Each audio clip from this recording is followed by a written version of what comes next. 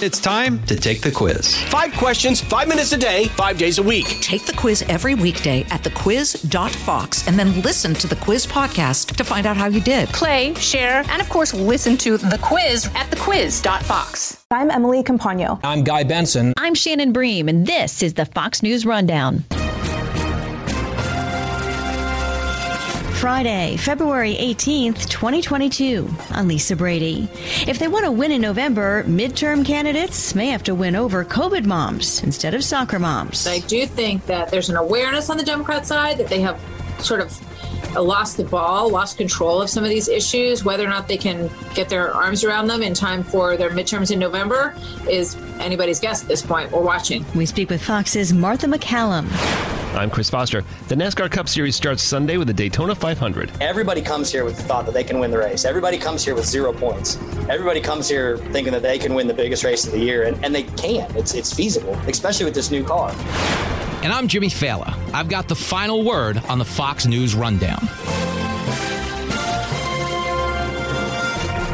The general election isn't until November, but the build-up to the midterms is well underway, with crowded primaries taking shape in multiple states as Republicans try to take back control of Congress. The American people are going to have an opportunity this fall to give a midterm report card on the performance of this all-Democratic government. Senate Minority Leader Mitch McConnell outlining a Republican agenda this week. But what Democrats said Thursday in New York at a state nominating convention may be a good indication of how they'll try to keep control. At a time when our nation is deeply and dangerously divided. Hillary Clinton was the keynote speaker. It is one thing to have political disagreements.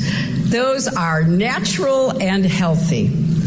But it is an entirely different thing altogether to lose a shared sense of truth, facts, and reality itself. This as President Biden continues his infrastructure tour, highlighting projects funded by the bill he signed last November. We're reinvesting in our economy and in our people, reclaiming our leadership and creating millions of jobs for building a better America. Visiting Ohio Thursday for the 4th time as president. Well, I think, it's interesting that they've decided to spend time and travel, energy, and all of that in Ohio. Martha McCallum is the Fox News Politics co-anchor and anchor and executive editor of The Story on Fox News Channel. Obviously, when you look ahead in the big political picture, there's a very significant Ohio Senate race coming up.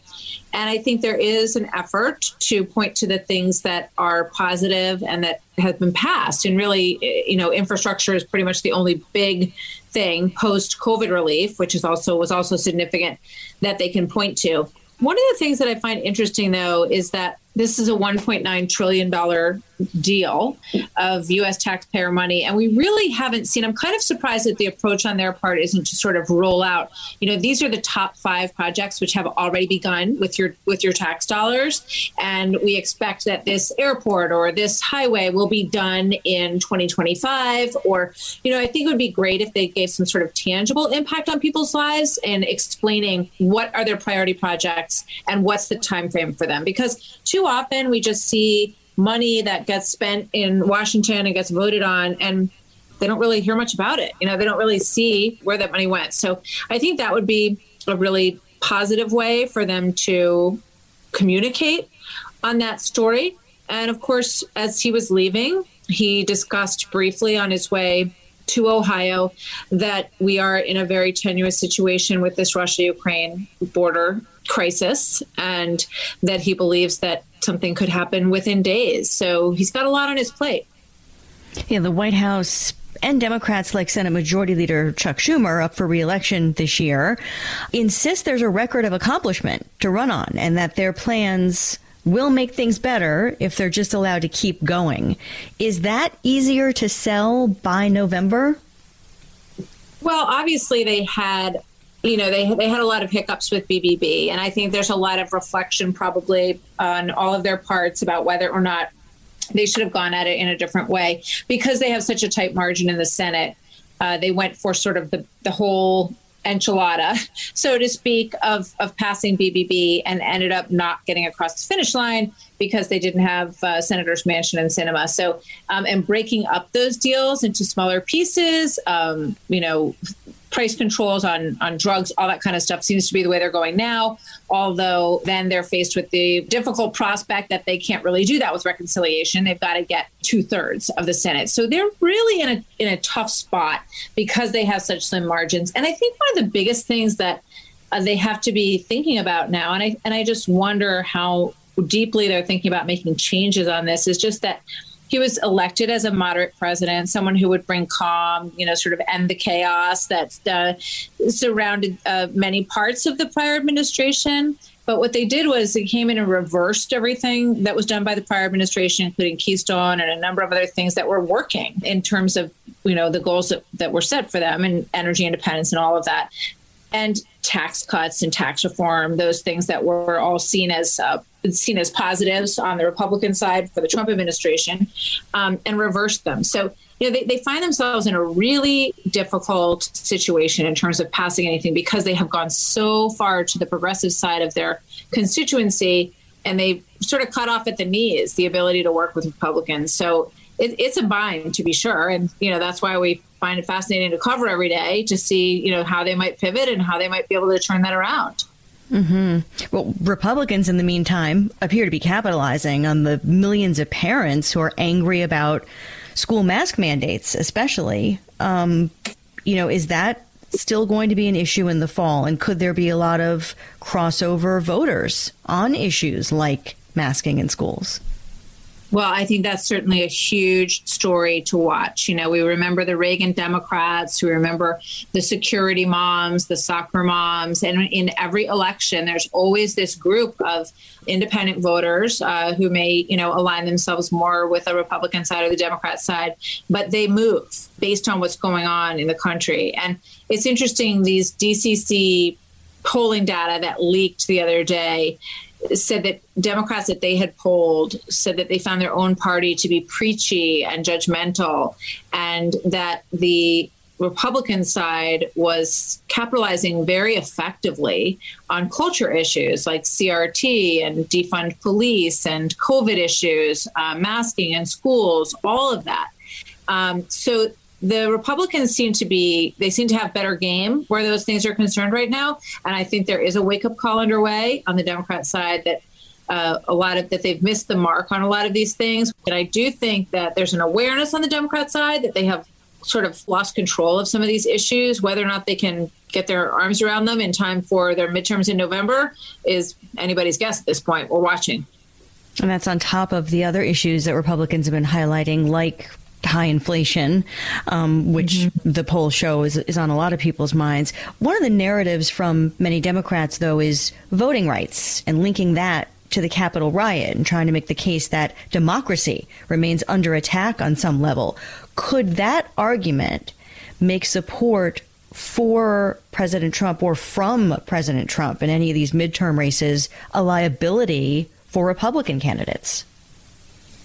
Well, it remains to be seen, but what we're seeing is that voting rights issues are not really what's top of mind with voters. It's not resonating the way that all of that sort of alarmist language might suggest. So at this point, I would say no. I think people are pretty reasonable when they look at what's going on. When they think about something like bringing your ID to vote, they don't really see that as Jim Crow 2.0, especially when you live in a world where you have to show your Vax card to get in the door of a restaurant. I think people sort of say, look, an appropriate form of ID is not egregious. It is not undercutting anyone's right to vote. So I think that argument, as passionate as it is and as, deeply held, and I'm sure sincerely held on the part of many people, it doesn't seem to be pulling a lot of weight with a majority of the American public at this point. What Democrats are facing with President Biden in terms of his poll numbers potentially weighing them down, how does that compare to what Republicans face with Trump, who has had a pretty good track record of endorsing candidates over the years, for instance, but of course has had some poll trouble of his own historically. I'm just wondering, is the division in the Democrat Party easier to overcome than in the Republican Party if it's less about personality and more about plans and priorities? I mean, that's a great question, and it cuts both ways. Generally speaking, historically speaking, when you have a president who is in that 40% range, you're going to have a tough time getting your party to maintain their majorities in the midterm elections. So that is clearly an issue for Biden. I think there are a couple of factors that could improve his numbers between now and November if COVID continues to decline. I saw a poll recently that COVID ranked around 10% in terms of people's concerns. 27% saw inflation as the most urgent issue. So if COVID continues to wane, and we all certainly hope it does, that turns into something that does not weigh on the Biden presidency right now. If you see any improvement in inflation, that's something that they'll be able to point to maybe improve some of those numbers. If the Russia-Ukraine situation resolves itself in a way that the Biden administration can take a bit of credit for, that's also a potential plus in pulling their numbers back. On the Trump side, I mean, it's been in the 30% range over the course of Trump's presidency and beyond in terms of people who tend to align with him. So these candidates are going to have to find a way to get that 30% of voters to turn out for them. And we see it happening already in places like Pennsylvania, where you've got an interesting GOP primary going on between Dave McCormick and Dr. Oz, where they're both trying to curry the favor of those Trump voters and also to present sort of something new and something that's individual in their own candidacy. We're less than 9 months to the general election part of the midterms now. The first round of the Fox News Power Rankings are out, estimating kind of which races are competitive or not at this point, still early in general. But Georgia is one that's listed as a toss-up. That Senate race and the governor's race there could also be reflective of many of the national political debates going on right now. Absolutely. I mean, I think that there are going to be divisions that are brought up in some of these places where, sort of big picture Republicans might say, we really don't need to fight this battle. We should be sort of supporting one candidate. But that's not what's happening. And you look at the toss-up races, you've got Arizona, Georgia, Nevada, New Hampshire, and that open Pennsylvania race that I just mentioned, where people are going to have to, find a way to walk that line between Trump and McConnell or Trump and the future and present a positive picture for the future. And of course, all of that makes it a really fascinating 8-9 months to come. Just one other quick question for you about money, because both parties are raising tremendous amounts of it. And even in an age where, it's easier than ever to get information out there if you're a candidate, thanks to the internet and social media, the money really still seems to matter. I guess it does and it doesn't. I think that one of the great lessons is going back to the election in 2016, and President Trump won New Hampshire, on a pretty small budget. And Jeb Bush had spent millions in New Hampshire and came up really short, barely registered. So I think that a dynamic candidate does not necessarily in this environment, as you point out, with social media and all the other ways to reach voters, require it. But what happens is the money becomes sort of a measure of intensity, a measure of interest on both sides. So, money in politics is a interesting issue. It does, as I say, measure intensity and interest, but I'm not sure that it necessarily measures outcome. Certainly a busy year ahead, if nothing else. Fox's Martha McCallum, also host of the Untold Story podcast. Thank you very, very much for your time. Thank you so much. It's great to be with you, Lisa.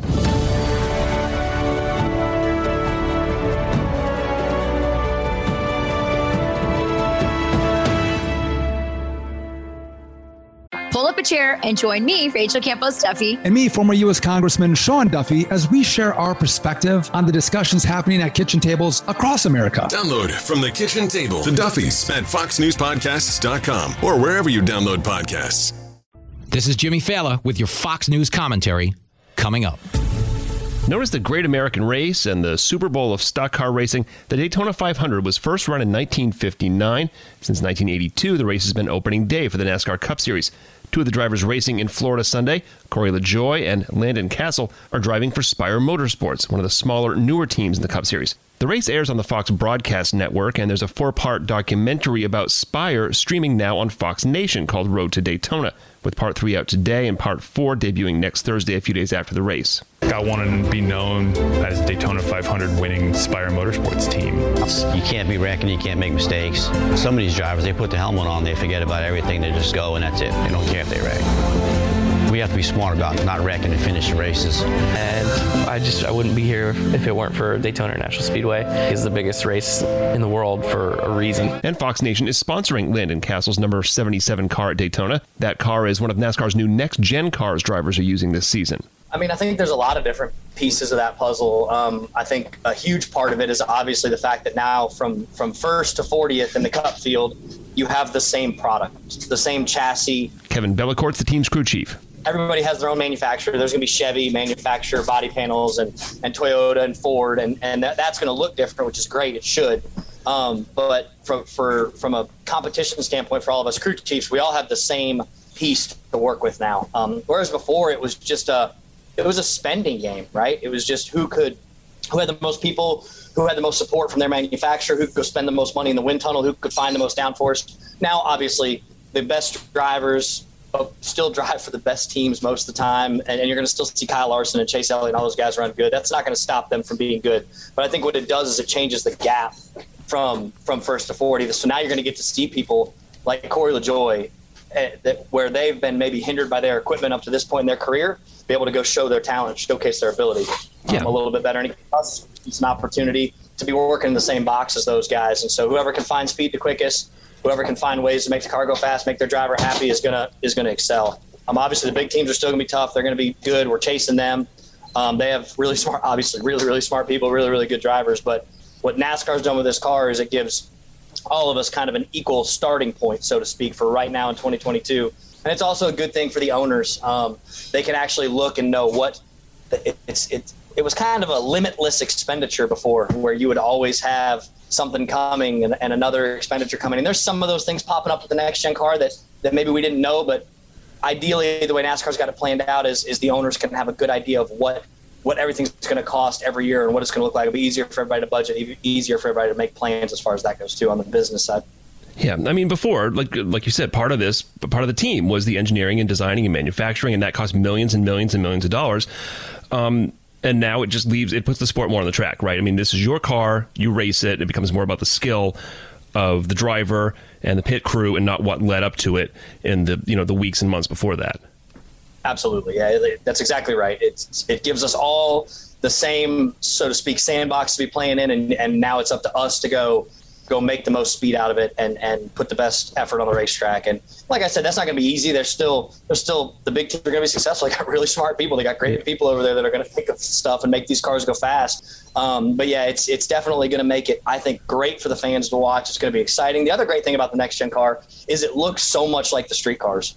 I love that. I think it looks really cool on the racetrack. It gives people at home that are watching NASCAR races a little bit more, similarity. If they've got one of these manufacturer cars sitting in their driveway, it looks a lot more similar. So I think that's good too, because I feel like we've gotten away from that a little bit in the last few years in the Cup Series.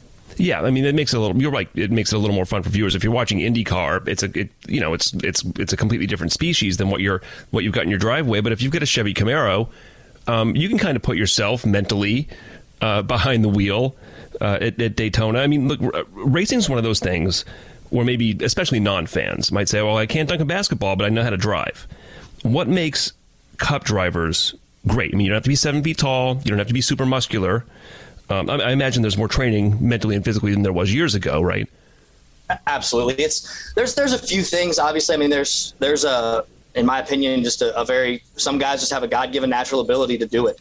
And they're just really, really good at driving vehicles. And I mean, I'm going to use Kyle Larson as an example. Anything that he gets in, he goes fast. That is not by coincidence. He's just extraordinarily talented.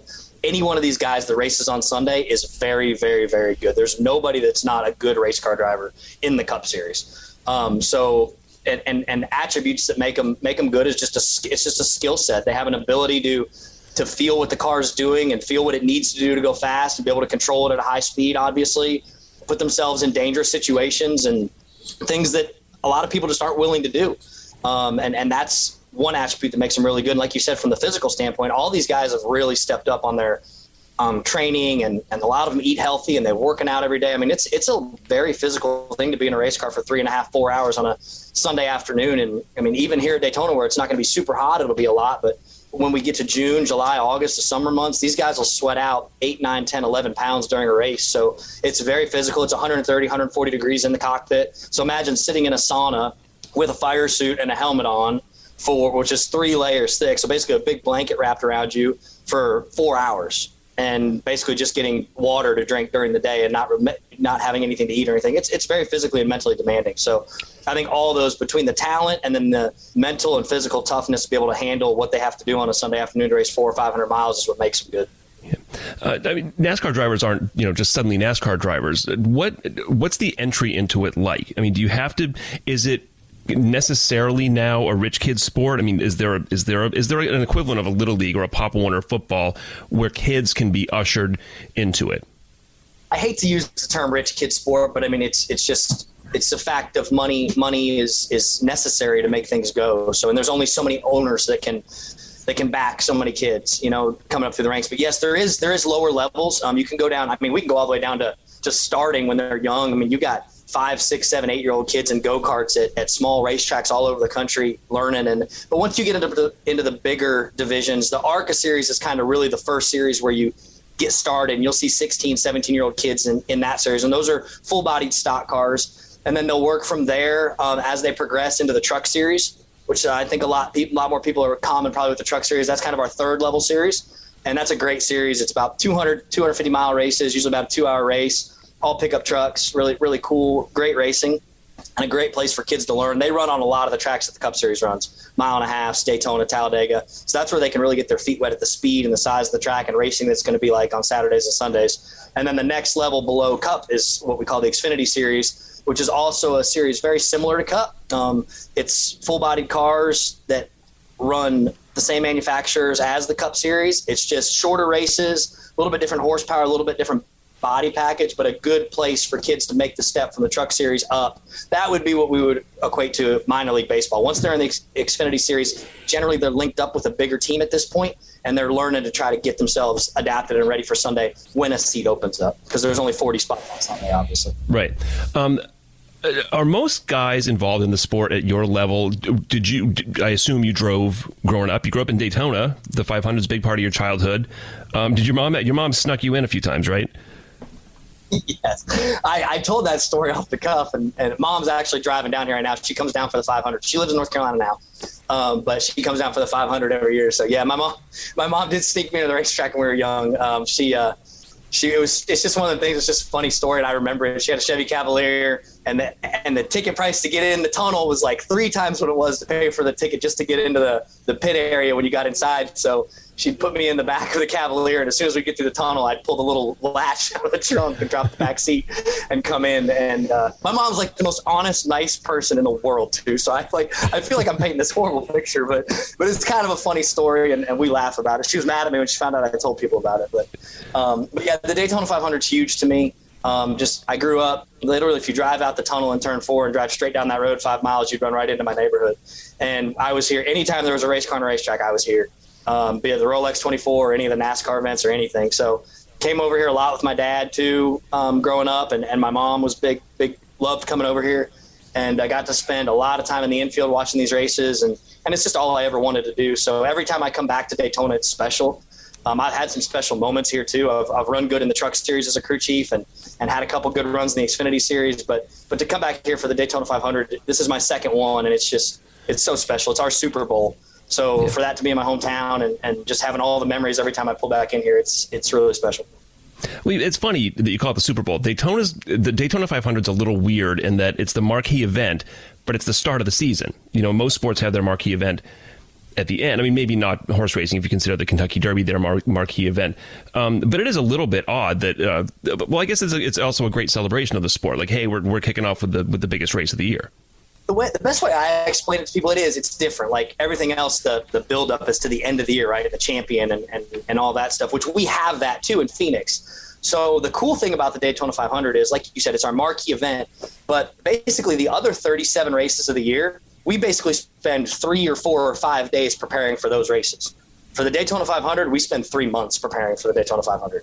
Like we've been working on, we go to California the week after the 500 and Las Vegas and Phoenix, and those are our next 3 races. So obviously we're working on that stuff. We got to be ahead of the game and ready to go to those racetracks. But since basically for sure after Christmas, when we came back in January, 85 to 90% of the focus of every one of these race teams is on this race. Everybody comes here with the thought that they can win the race. Everybody comes here with 0 points. Everybody comes here thinking that they can win the biggest race of the year, and they can. It's feasible, especially with this new car. So I think that's what makes it special, and not everybody necessarily sees from the outside, is that our season is very long. It runs from February to November. There's a lot of races, and they're all exciting. They're great races, and we have a huge buildup to the playoffs at the end of the year, and there's eliminations during the playoffs, and we have a great season finale at Phoenix. I thought that was an awesome event last year. It was great to have all the fans back there, and that's a great market to have it. But for this, the special, another thing that makes Daytona so special is that we spend so much time preparing just for one race. And you'll watch it on Sunday as a guy wrecks or falls out, or a guy has something happen, or somebody finishes second, loses the lead on the last lap. Like, it's heartbreaking. It's just looks like the guys that lost the Super Bowl last Sunday, right? We've prepared 2 months for this one race and put all our eggs in this basket trying to come win.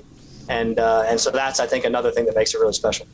Kevin Bellicourt, crew chief of the 77 Fox Nation sponsored car this year, Landon Castle behind the wheel. Corey LaJoy, the other member of the team, running for Spire this on Sunday. Good luck. Have a good have a good time too. I appreciate it, guys. Thanks for having me on. Enjoy the race. It'll be fun. The car looks awesome, so we're looking forward to getting rolling Sunday.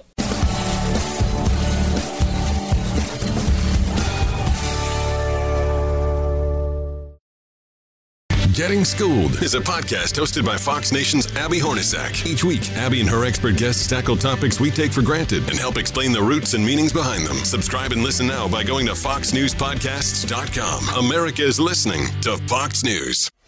Subscribe to this podcast at foxnewspodcasts.com. And now, some good news with Tanya J. Powers.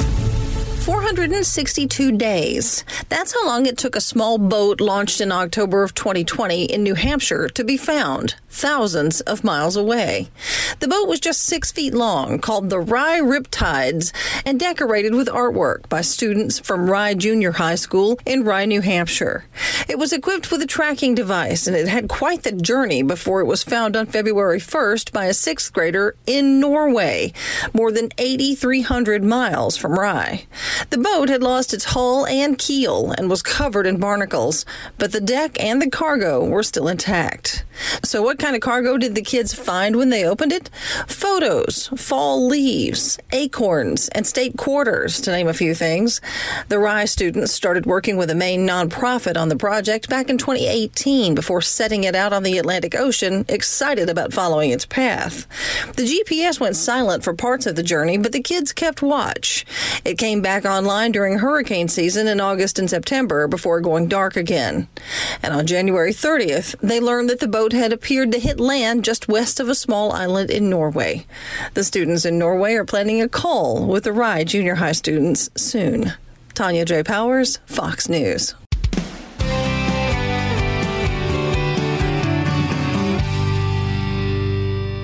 It's time for your Fox News commentary. Jimmy Fallon. What's on your mind?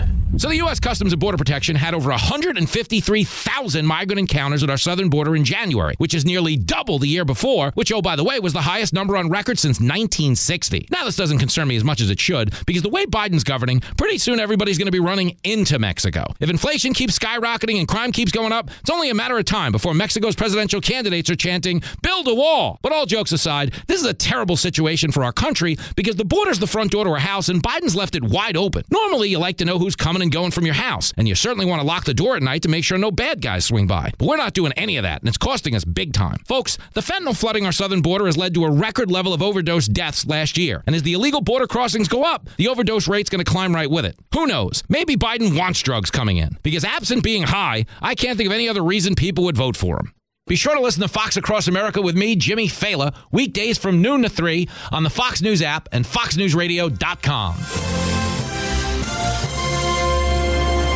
listening to the Fox News Rundown. Stay up to date by subscribing to this podcast at foxnewspodcasts.com. And for up-to-the-minute news, go to foxnews.com.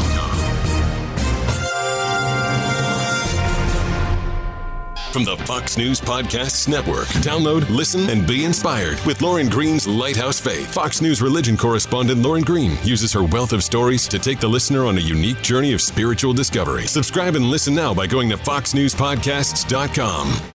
I'm Charles Payne. Listen to my Unstoppable Prosperity podcast so I can get you making money right now. Whether stocks are hitting new all-time highs or in free fall mode, opportunities abound. So why are so many potential investors still sitting on the sidelines? In a new season of my podcast, I'm going to get you in the game. After 38 years on Wall Street, I'm ready to impart some lessons and get you invested in the greatest wealth-generating machine in history. Listen anytime, everywhere at foxbusinesspodcast.com or wherever you listen to your favorite podcast.